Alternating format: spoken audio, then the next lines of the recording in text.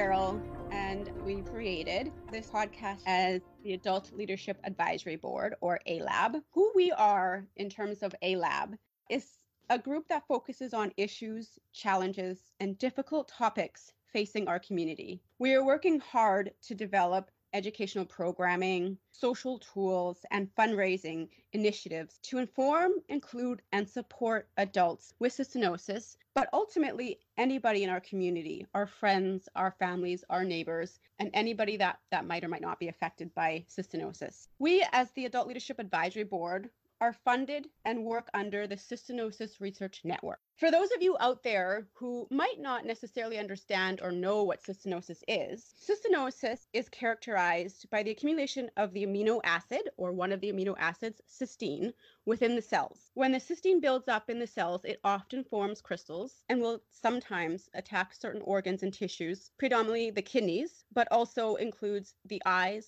muscles, thyroid, brain, pancreas, and testes. Previously, it was known that an individual born with cystinosis would not live past 10. It's pretty grim, and I'm sure many families out there were quite devastated when they had a newborn who was diagnosed with this disease, cystinosis. However, today we have members in our community living well past 50 years old. Hi, welcome to Cystinosis Rare Journey into the Unknown. I'm Steve Schluter, and with me today are Jana and Sarah Healy, as well as our guest, Carrie Hegman, and she's going to let us know a little bit about herself here. Hello, everyone. Like Steve said, my name is Carrie Heckman. I am a therapist in private practice in Seattle area. And I also have the pleasure of facilitating peer support groups for the Center for Chronic Illness, which is a nonprofit based out of Seattle. And I run 3 groups for the Center for Chronic Illness, a rare disease group, and then 2 groups for cystinosis, one, the peer group for cystinosis, and then a parenting cystinosis group. They meet the 3rd Tuesday of every month. The parenting group actually meets every other month, and May is one of those months. So it will be on the 3rd Tuesday of May at 2:30 Pacific time, and then the cystinosis group meets at 4 Pacific time. So love to have people join us. A little more about me, kind of how I got involved with the Center for Chronic Illness is that I myself have chronic illness. And so when I moved to Seattle, I was kind of looking up things in the local area and found this great nonprofit and heard that they ran groups, and kind of introduced myself to the executive director. And eventually I was asked to facilitate groups.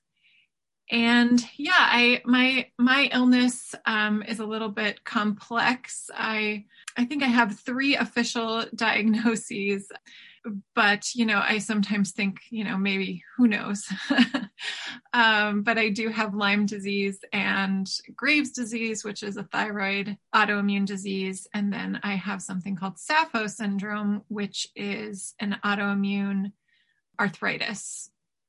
So I've been living with chronic illness most of my life. And so I just have a very, empathic view of anyone who struggles with chronic illness, but really rare disease is sometimes especially difficult because there's so few people to find community with. So I really enjoy my work with the rare disease community. Yeah. Well, thank you. So from with your background, when you see people denying that the pandemic exists, how do you deal with that? Oh, we're going right for that. Okay. Yeah. I think it's heartbreaking, right? Because people who live with cystinosis or live with chronic illness, this year was near impossible, having to stay in our homes and never leave, and just kind of have a lot of fear and anxiety about what would happen in our specific bodies that have different types of immune systems if we were to get COVID. And so to see, people denying that it exists, or maybe knowing it exists, but minimizing it and saying we don't need to wear masks or don't need to get a vaccine if it's possible for them to get a vaccine. It's just been really hard to watch, because I'm not sure what's happening for people who believe that way, but it feels like a lack of empathy for people who are chronically ill, or older adults, or, different categories that were more at risk of having serious illness with the virus. Yeah. Yeah, no, for sure. It does seem like you hear about stories on the news from reports of people who never thought they would get COVID-19, or that their family would get COVID-19, and because of not having that experience with chronic illness before, they're just in this state of shock. It would be one way to convince people about the chronic illness, and that it does affect us even with the vaccines. Yeah, I really wonder about that. What would be a way to help people understand and kind of walk a mile in someone else's shoes? And I do think the science community and the medical community tried their best, to get the information out about how it affects people who are more at risk. And, now we're hearing, right, that some people who are maybe on certain medications, with the vaccine might not be as effective. And so I think the information is out there. I really would wonder how to convince people who minimize it or don't believe that it exists. I wish I knew that. Yeah, I think that it's just, this year has just become so divided between people. Mm-hmm. We let it get politicized when we really needed to focus on the people and, helping them out and helping them understand what it's all about and how real it really is. And it got so messed up this year. People just didn't understand or didn't want to hear it, or thought people were lying, or it just was being blown out of proportion, sort of thing. It's just frustrating. I so hear that. I just think it could have been such a different experience for people with chronic illness, even if it was just an understanding and a willingness to do whatever people could to keep the numbers down and keep people safe. It really could have been a different experience, for sure. Yeah. I definitely believe that if it would have just been people caring about people instead of all the divisions that happened, that we'd be in a different place right now. Mm-hmm. Yeah, it's such a weird world because you can, even more so than it used to be, because you can, there's all these different ways we're getting our information, and they're not from one source necessarily, and they each, with the algorithms that are put in place, they kind of go after more what we believe is real instead of what's actually real, and so it's gotten to the point where it's created like alternate universes for people about what's really going on and what's not going on. Yeah. Yeah. Exactly. What I mean really is real.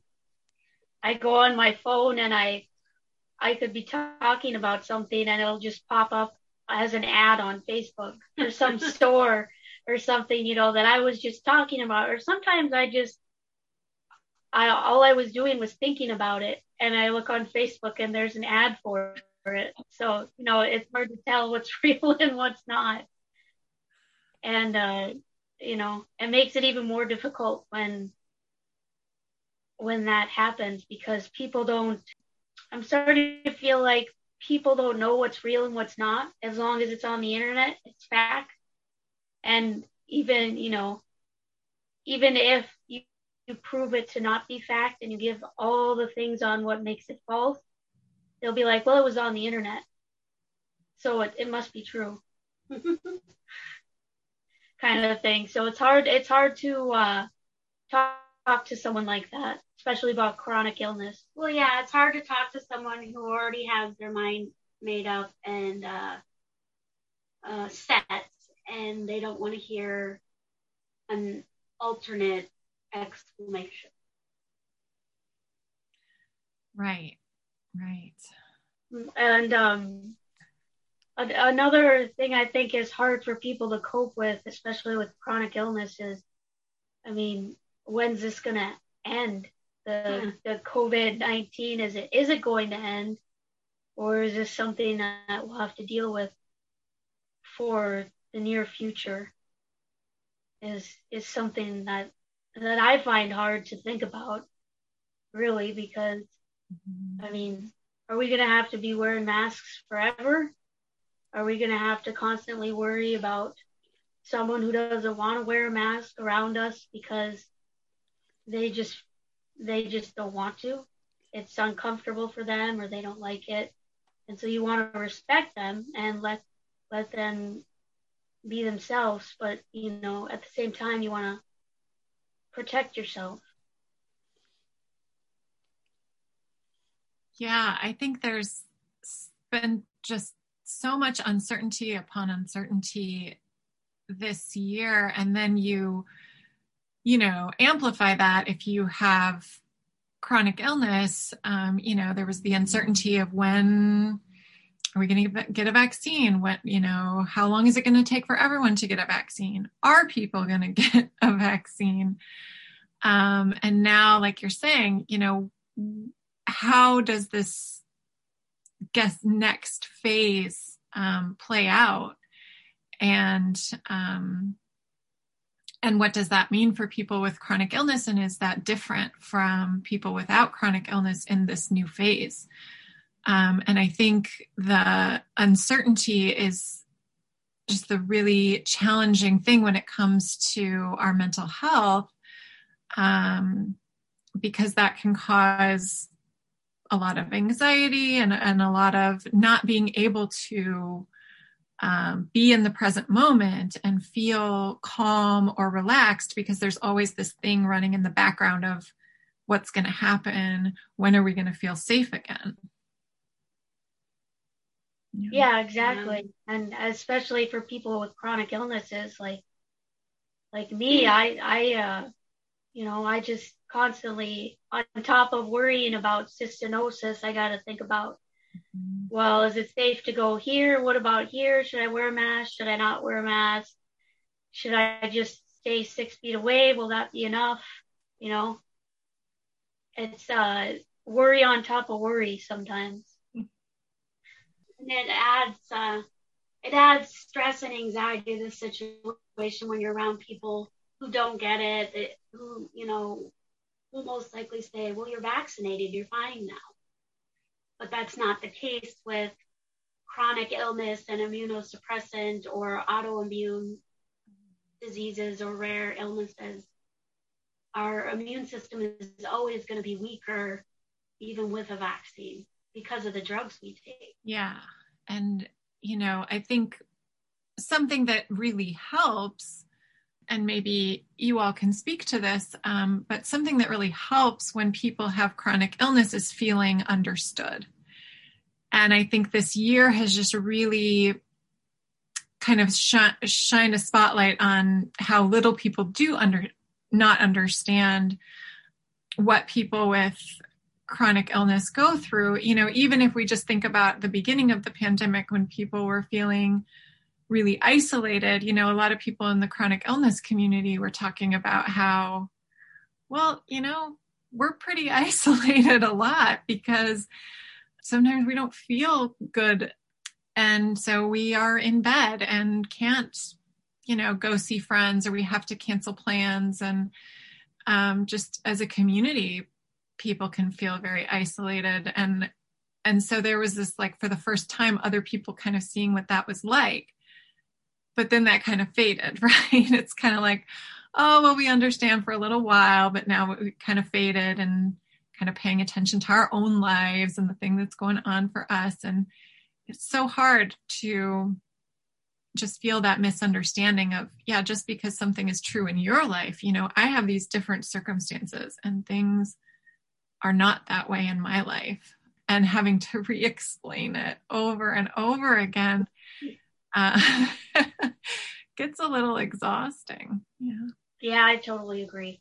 I mean, especially when you're in a job during the pandemic, it's hard to explain to people why you need to be safe at all times, why you need to wear a mask, why you need to follow the guidelines, and, or you need to work from home because you guys don't have guidelines in place and I need to feel safe because of my chronic illness. Bosses or employees or employers just sometimes don't understand that. Mm-hmm. Is there maybe a technique that you would recommend that we could use for dealing with anxiety and stress and the depression that can come with being so isolated? Yeah, I think there's a lot of different things to help cope with, this year specifically, but also just chronic illness in general, or rare disease in general. I say that with the caveat of, I think it is pretty individualized. There's this subjective experience of what works for one person might not work for another person. Because I've been running these support groups all year, what I do find to be very beneficial about going to a support group or having a community of people who maybe have similar experiences. No one has the same experience, but people who have similar experiences, sometimes that can be the one place that you do feel understood. And when we feel understood, there's actually a chemical process that happens in our body. We release, oxytocin when, I think it's pronounced oxytocin. Actually, I've been pronouncing it incorrectly. But when we feel connected to other people, we have this connection chemical of oxytocin, and oxytocin actually counteracts the stress hormone, which is adrenaline and cortisol. So anything we can do to create connection or community with people who maybe also experience chronic illness is one thing that I think is really beneficial. And fortunately, I don't know what this pandemic would have been like in the 1990s before we had, or even early 2000s when we just didn't have the type of technology to connect with people online. And so I do think that that's been really beneficial, that we've been able to connect with each other, but from our homes in a safe way. So I do think that that's one really good way to help with isolation and feeling alone and anxious and depressed. Just hearing somebody say, oh yeah, I have a really extreme, a lot of anxiety when I see somebody not wearing a mask, and just knowing that that's a little different than the average person can really help. And then things kind of outside of kind of the therapy or the support group realm, is really doing what we can to engage in things that take our focus away from the stressors, but bring our focus back to present moment. So that could be, for people, video games or, creating something, art, or different hobbies that people have, or going for, if possible, if it's accessible to you, to go on a short walk outside and be in nature. Nature is another thing that helps bring that oxytocin chemical, because we have this really strong connection to nature. So anytime that we could be outside is going to help counteract those stress hormones in our body. So really, the general coping skills that you've probably heard a lot about are really important this year, especially to try to find things to engage in that, even if it's just for 10 minutes, can take our mind off of the stress of having an illness during a pandemic, is going to benefit you. Yeah, I could talk about this for a very long time, but, if there's more specific questions or other things I can answer too. Well, what techniques have you specifically used to deal with stress and anxiety? Yeah, what a good question. So me specifically, I don't know if I've ever shared this with people before, but my particular specialty as far as therapy is I'm a somatic therapist. So what that means is I practice body-based therapy. So it's all about kind of what we can sense and feel in our body and how we can regulate the nervous system to feel calm or feel vital, those positive feelings. So I use personally a lot of techniques that I've learned through studying that, which probably the biggest one I use is grounding. And actually later on when I do the meditation, I'll do a little mini grounding in there, but that's really feeling my connection to the earth. So just putting my feet on the ground and then really feeling that sturdy, stable ground underneath me.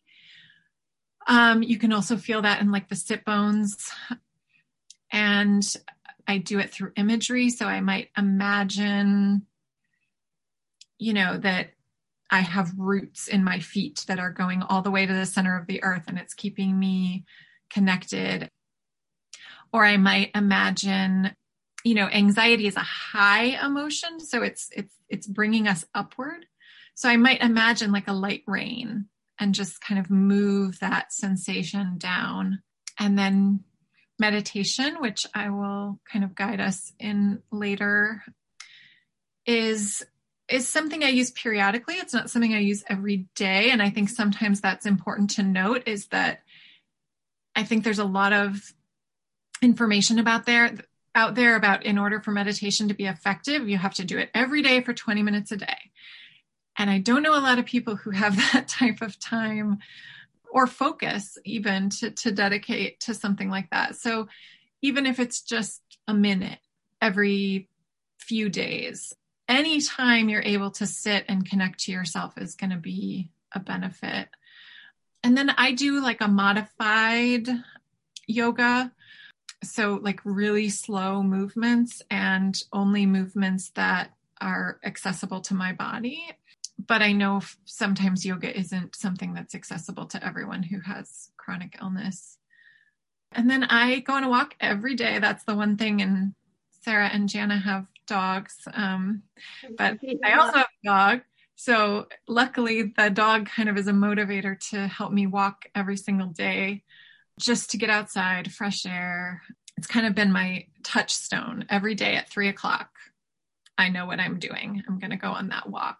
Yeah, so those are kind of the things that I've kind of gathered in my own practice. But, I'm not a Zen master. I watched a lot of TV.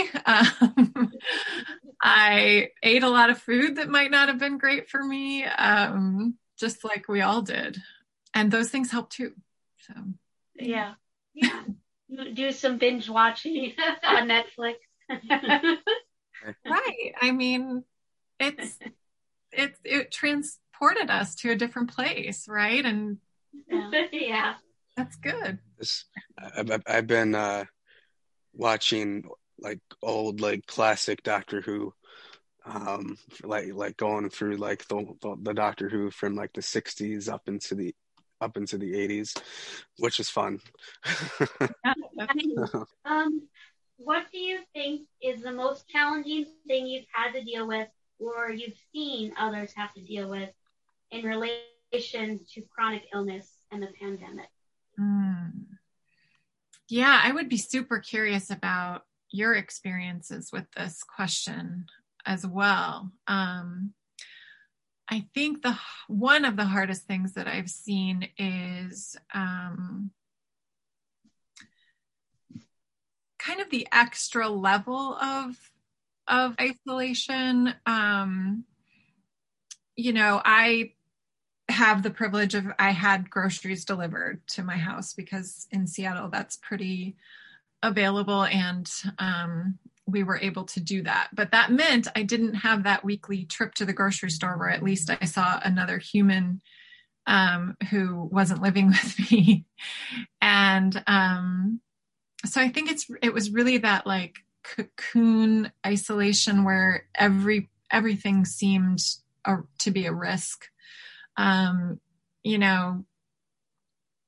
That was what was for me particular, but I would be really curious about your experiences.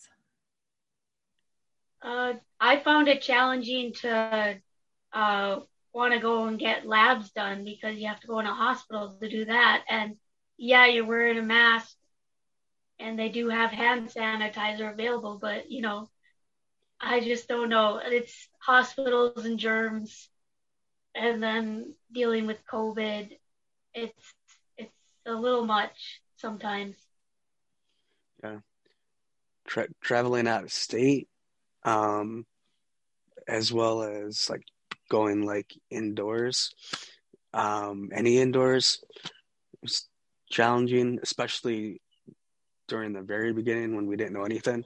Like the very first day, I remember I was still working at Home Depot, and the very first day that the World Health Organization declared it a pandemic, and immediately I was like paranoid about every single little thing around me. Like I didn't want to go near anybody. I didn't want to touch anything. I didn't want to like breathe near anybody. Yeah, and not now like my personal space has expanded dramatically compared to what it used to be. Like if people, even if they're wearing masks, if they get like too close to me, because have their mask on. Yeah, it freaks me out. I get like anxiety. Yeah. Yeah. I think just maybe most challenging thing is figuring out like how to move forward the way the world is now, and wondering if it's ever going to be, closer to what it was before, or if it's just going to continue to be different. The unknown really is that's what always kind of bothers me in any, whether it's dealing with cystinosis or the pandemic, just not knowing. And it makes you think of like a million different situations that could happen. That's how I feel too. Yeah. Yeah. Scary thing. Exactly. You can't really do anything about it. So I try, you try not to think about it. You just do the best that you can. Yeah. I mean, I think for me, the pandemic, the hardest part was seeing how unempathetic people were to our community. Like some of them were empathetic and caring and loving, but then you'd come across others that were just didn't get how anxiety ridden we were and paranoid we were about this and why we were that way. that was the hardest part. And I mean, still is for me, because you can try and explain yourself to someone and they can just either slough it off or say, well, that's not how it is for me. Or I think that's what caused the most anxiety and stress for me is, worrying about, am I going to catch this? How do I keep myself safe? How do I keep others around me safe? And then the added worry and anxiety of, how do I make people understand this isn't going away for us? This is still a worry for us. Yeah. I mean, sometimes we have visitors at the house, and I'll wear a mask, but sometimes people comment, well, you're vaccinated, so you should be fine because they're vaccinated. And I'm like, I'm still wearing a mask just in case, because you haven't been in our house in a year, so new germs coming into a clean environment. Yeah. So it's always a worry in the back of my mind. I think to some extent, in our situation, having more knowledge about medical stuff and science stuff can make it more anxiety and more and like it's the whole like ignorance is bliss thing, Exactly. yeah. Like we know that it takes a while to gather enough data about illnesses and stuff to really figure out what's going on, because we've lived that.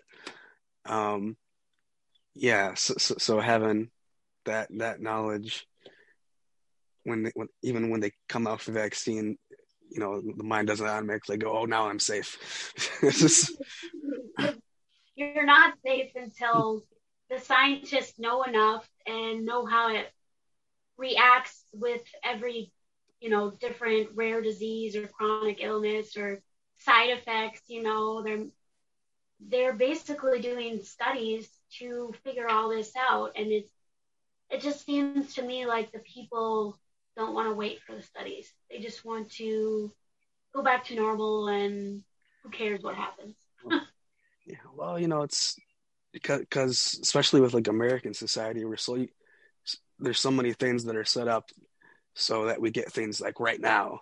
There no delay. Must have this right now, and so we got all these. So many people are trained like that they expect stuff right now. They're like, oh, why can't we have this right now? We can have everything else right now. This just reminds me of something. Yeah.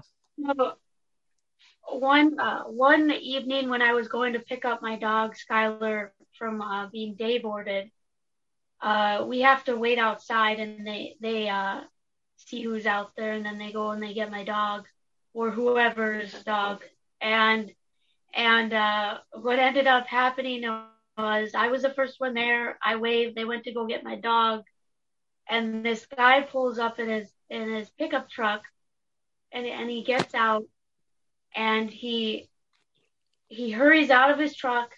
He puts down his gate on his truck, and he stands there for like 1 minute. And then he goes up to the door, which he's not supposed to. He's not even supposed to enter the building. And he rings the doorbell once, and he waits 30 seconds, and then he proceeds to keep ringing the doorbell until they come out with my dog, who starts barking at him because he's like blocking the doorway, and my dog can't get out. So I have to go run up to the door and just kind of coax him with a treat to come to my car so he doesn't bark at this guy. But it's like you said, right now, instant gratification. This second, I'm here, so help me first, kind of thing. Yeah, no, it's the thing that is terrible when you're dealing with like customer service stuff. Yeah. Oh, what a job. Yeah. It's It's like, I'm the most important person. Deal with me right now.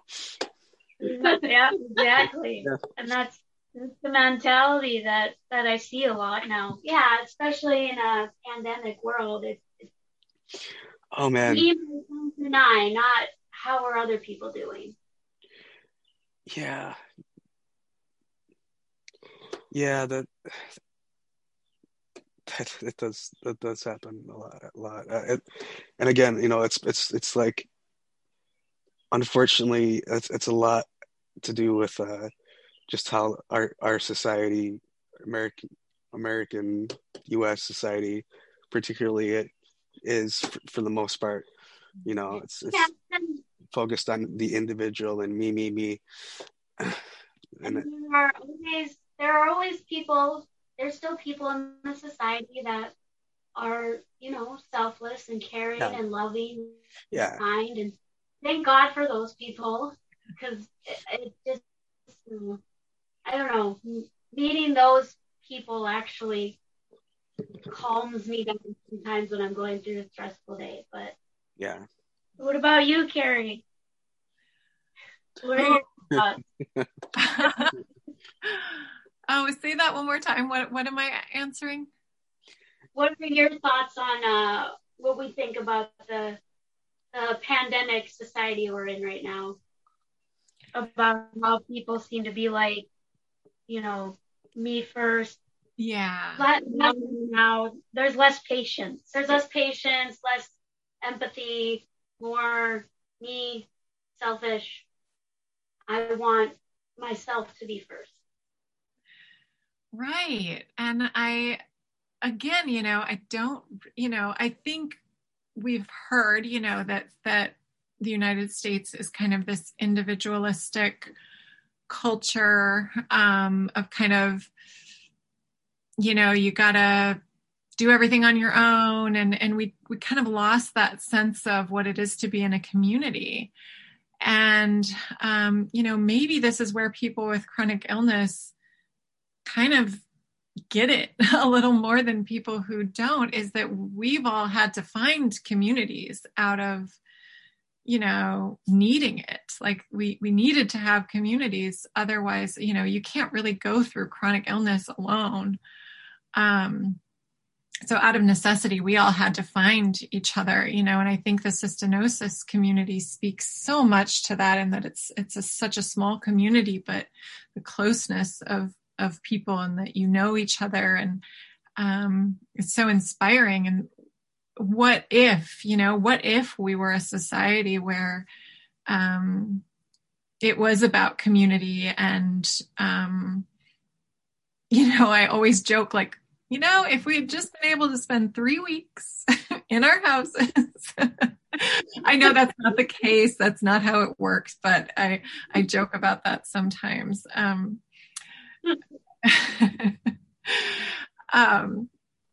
But yeah, it's kind of this suspension of what the reality is. And, as you were talking about, kind of people thinking, oh, it's not going to happen to me, or I can kind of do whatever I want, and how that's different for people with chronic illness is that it did happen to us, right? Like we were the rare people that these things did happen to us. And I think too, I've spent time in a hospital, and I'm going to maybe guess that you've spent time in hospitals. And who wants, nobody wants to be in a hospital when you've spent time in a hospital. Like, how bad that situation is. And I think maybe healthy people who've been fortunate enough not to have that experience just don't understand, you really don't want to be in a hospital on a ventilator. Not that I've been on a ventilator, but, you don't want to be in a hospital for an elongated time. And so, yeah, it's really, I use the word heartbreaking, and that's really what it is. It's just heartbreaking that we couldn't have done just a little bit better job doing this together. And yeah, it's very frustrating, very heartbreaking. And still is, right? We still don't know exactly what's to come, and we still need to keep our distance from people, and we still need to wear masks. And I do worry that that's slowly going to be less and less the practice. Yeah, that's my high anxiety and stress too, like the whole unknown thing. And my job, because I work at a hospital as a cook, so I was one of the first ones to get the vaccine because I'm considered an essential worker since I work at a hospital. And we started wearing masks right away. Well, what if that goes away and I don't want to not wear a mask? Because I want to feel safe, and I don't know when I'll feel safe again. Yeah. I don't. Yeah. Something that I saw that I have been considering is in the Lyme community, somebody designed a sweatshirt that said, "Please stay 6 feet away. I'm immunocompromised."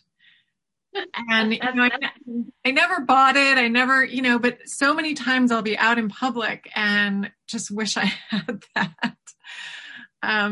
Because people get so close. I don't know.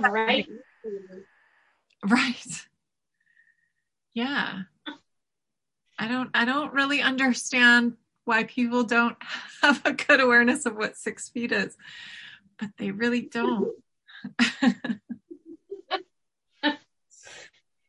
Yeah, it happens all the time for me at work because with the masks being on, we can't hear each other talk. So I'll be trying to ask head chef what I'm supposed to be doing, and he'll be like, what? So I literally have to, because on top of having a mask on, he has headphones in. So he's listening to music while I'm trying to talk to him and ask him what I'm supposed to be doing next. But he can't really hear me because he's got a headphone in and he's got a mask on, and I have a mask on, and we're trying to talk to each other. So I could see the struggle with the masks, but I'd rather wear them on top of,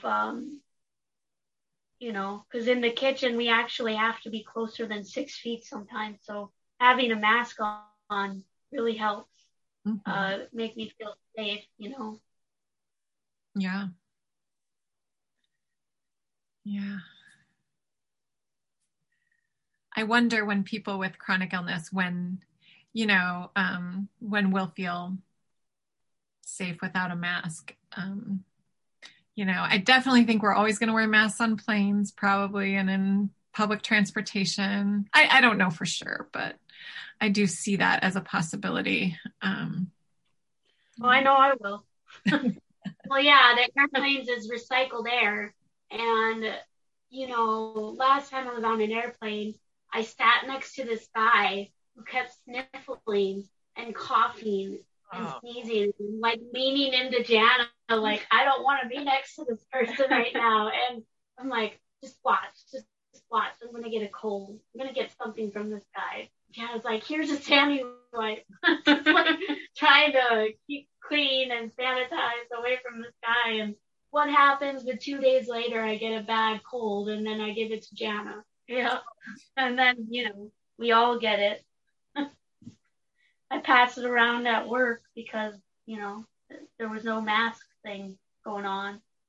So I got everyone sick at work because I know what's running. Yes. Yeah.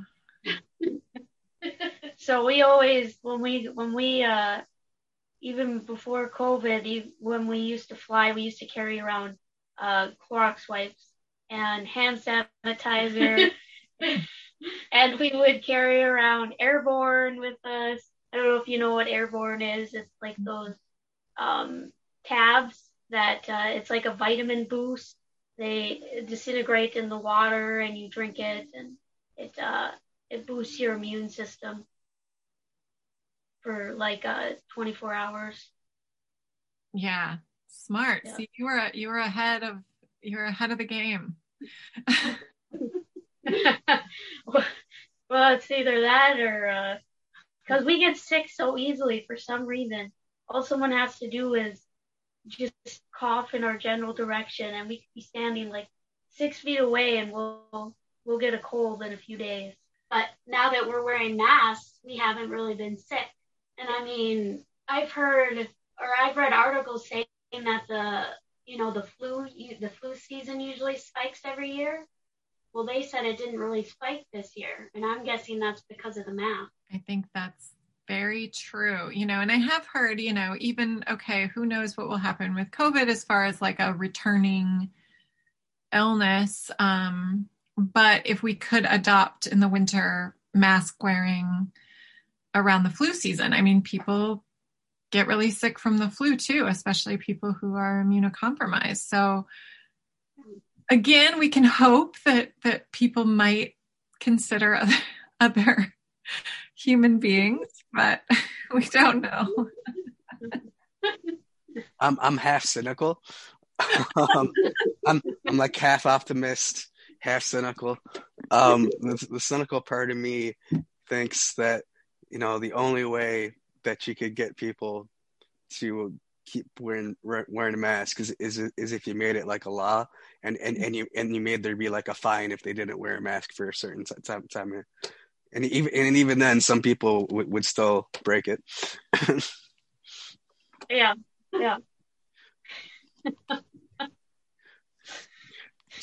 I'm pretty cynical too. I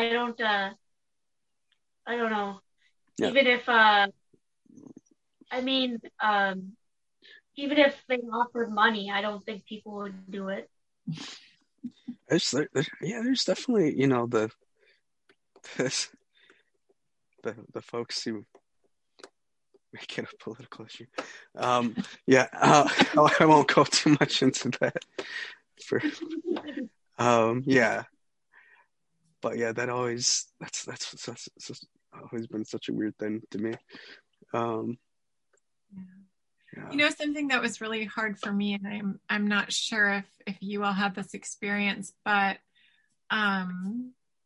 there were a lot of people who would say that they had a medical condition and so that they didn't have to wear a mask in the grocery store. And I don't know people's experiences, but I know people with medical conditions really were scared and really, were wearing masks.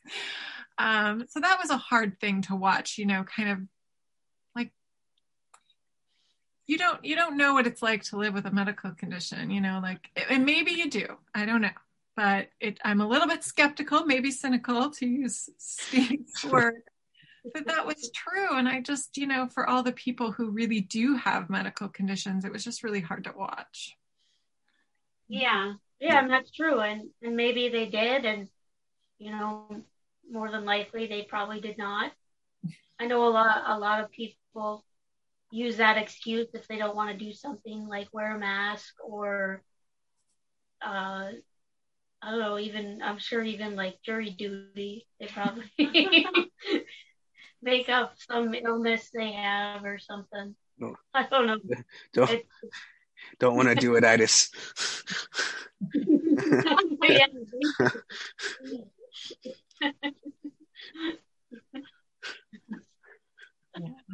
It's just, it's just another thing that minimizes the very real, very hard experience of people with medical conditions. Yeah.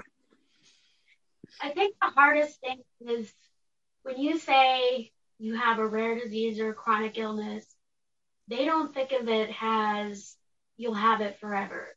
They probably look at it as it's an illness that will eventually go away.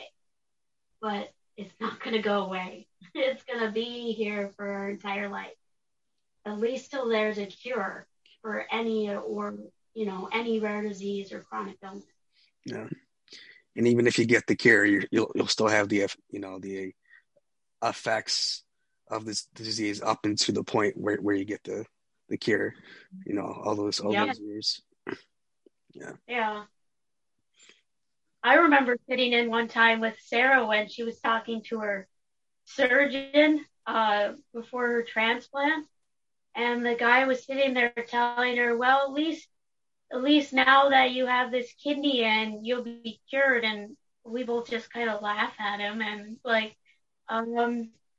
no, doesn't quite work like that. Yeah, we said we'll still have cystinosis.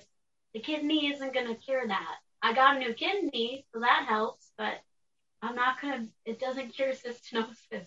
Yeah. He was kind of embarrassed when we explained it to him, but I mean, if only it worked like that, where you just get a transplant and poof, you're cured. Yeah, and it kind of scared me that a doctor said that to me, because somebody followed that advice. Oh, I'm cured. I don't gotta take my pills that keep me alive. Was he a new doctor? Yeah. Yeah. He looked pretty young, so okay. He might have been like an intern or something, but it was just kind of cool to hear someone say that to us. Yeah. Why didn't we think of that?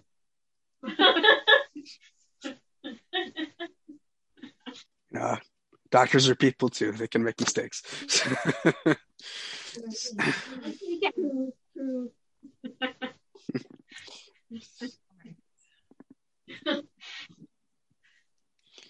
It just makes you wonder a little bit. That's all. No, I would be feeling the same thing. I totally get it. I'd want to be like, can you show me your doctor's license again? Like, yeah. Yes. Yeah, I don't know if I want you operating on me. You don't just play a doctor on TV, right? You actually went to real medical school. So.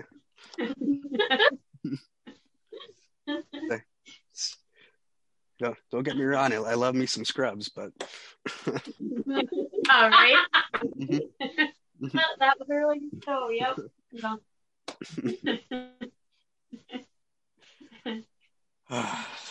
Yeah. All right. Well, I will say our goodbyes here. Thanks everybody for joining us. Carrie's just gonna do a meditation for us here. And thanks CRN for sponsoring us.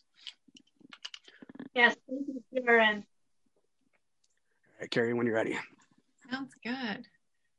Yeah, so really excited to lead a meditation here on the podcast. Mindfulness is just a really helpful way to cope with anxiety and depression. I often use the phrase, anxiety is in the future. So it's worry about what's going to happen in the future. And depression is, sadness and regrets about the past. And mindfulness is all about bringing us to the present moment where, it's just this one moment and the next moment and the next moment. And those things aren't as present if we bring our awareness to that. And so the meditation that I'm going to do today is about different ways that you can bring your awareness to the present moment when you notice yourself wandering into, kind of that catastrophic or worst case scenario thinking, or, thinking, I wish things were different, or I wish that I had done something differently. So we will start the meditation. So let's begin by finding your seat. This can be on a chair or a couch or on the floor on a cushion if you are able. Allow your eyes to close, or if that is uncomfortable, allow your eyelids to close partway and soften your gaze. Once you find your seat, start connecting with the ground beneath you. Place your feet flat on the ground, or feel your sit bones connecting with whatever is supporting you. Imagine your feet or sit bones slowly releasing any tightness and giving into the support of the earth.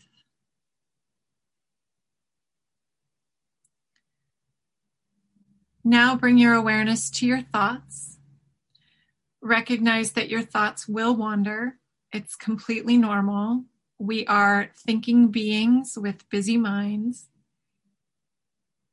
Notice if your thoughts are in the future or the past, and gently guide your awareness back to the present moment by listening to the sound of my voice. In this meditation, I will guide you through 3 ways to bring your awareness to the present moment and slow down your thoughts. The first is through imagery. Imagine in your mind any place you would like to go. It can be real or fictional, somewhere you've been or somewhere you'd like to go, anywhere you like. I'll give you a moment to settle on an image.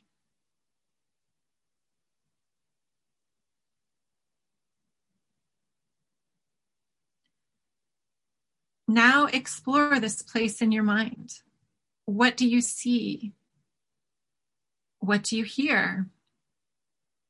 What do you taste? Smell? And what can you touch? What are you curious about in this place?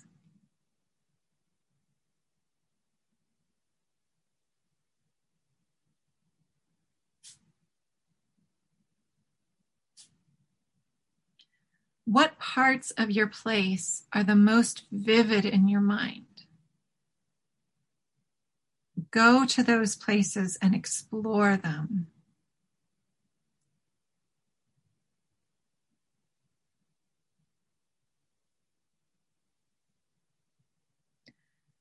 Ask yourself, how do you feel connected to this place?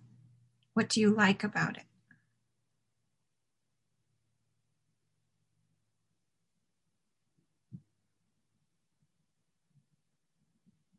As thoughts arise in your mind, gently place them somewhere in your image.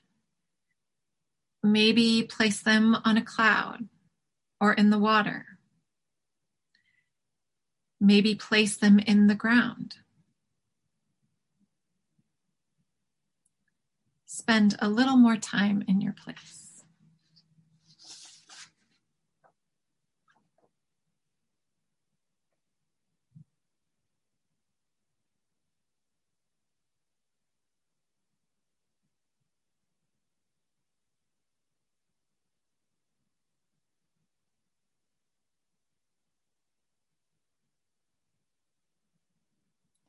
Now gently come back from your place and into the here and now. That place is always available for you if you need it. The next way to bring your awareness into the present moment is through sound.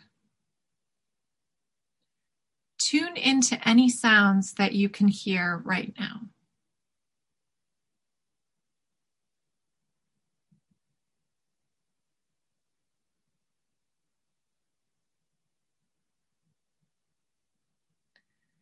Maybe there's passing traffic or creaking of the floor,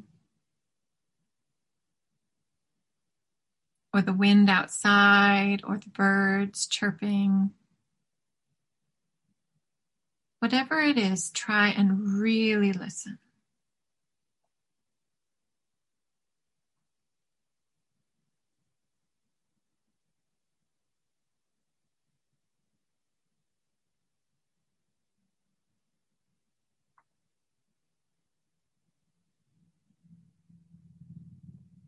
Finally, let's bring our awareness to the breath. Opt out if paying attention to the breath is not beneficial for you. Perhaps return to your image or the sounds around you. Start to take slow, deep breaths into your belly. allow your out breath to be slightly longer than your in breath. This helps your nervous system to calm and come into rhythm.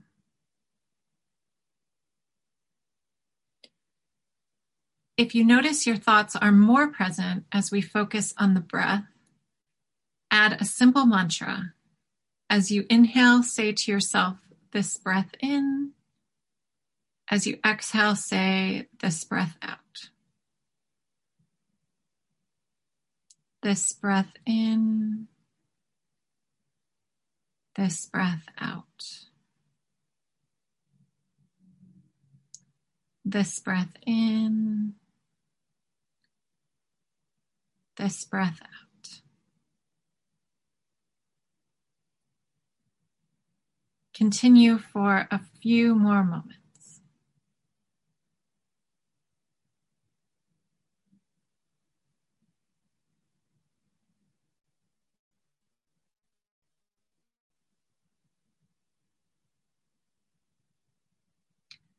Before we close, return again to the connection of your feet on the ground and whatever is supporting you.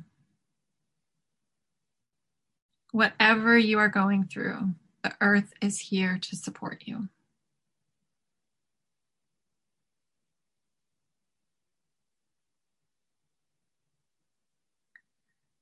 Let's end our meditation with the words of Masaru Emoto.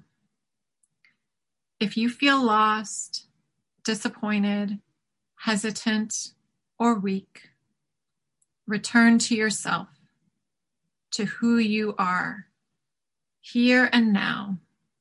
And when you get there, you will discover yourself, like a lotus flower in full bloom, even in a muddy pond, beautiful and strong. Thank you for meditating with me.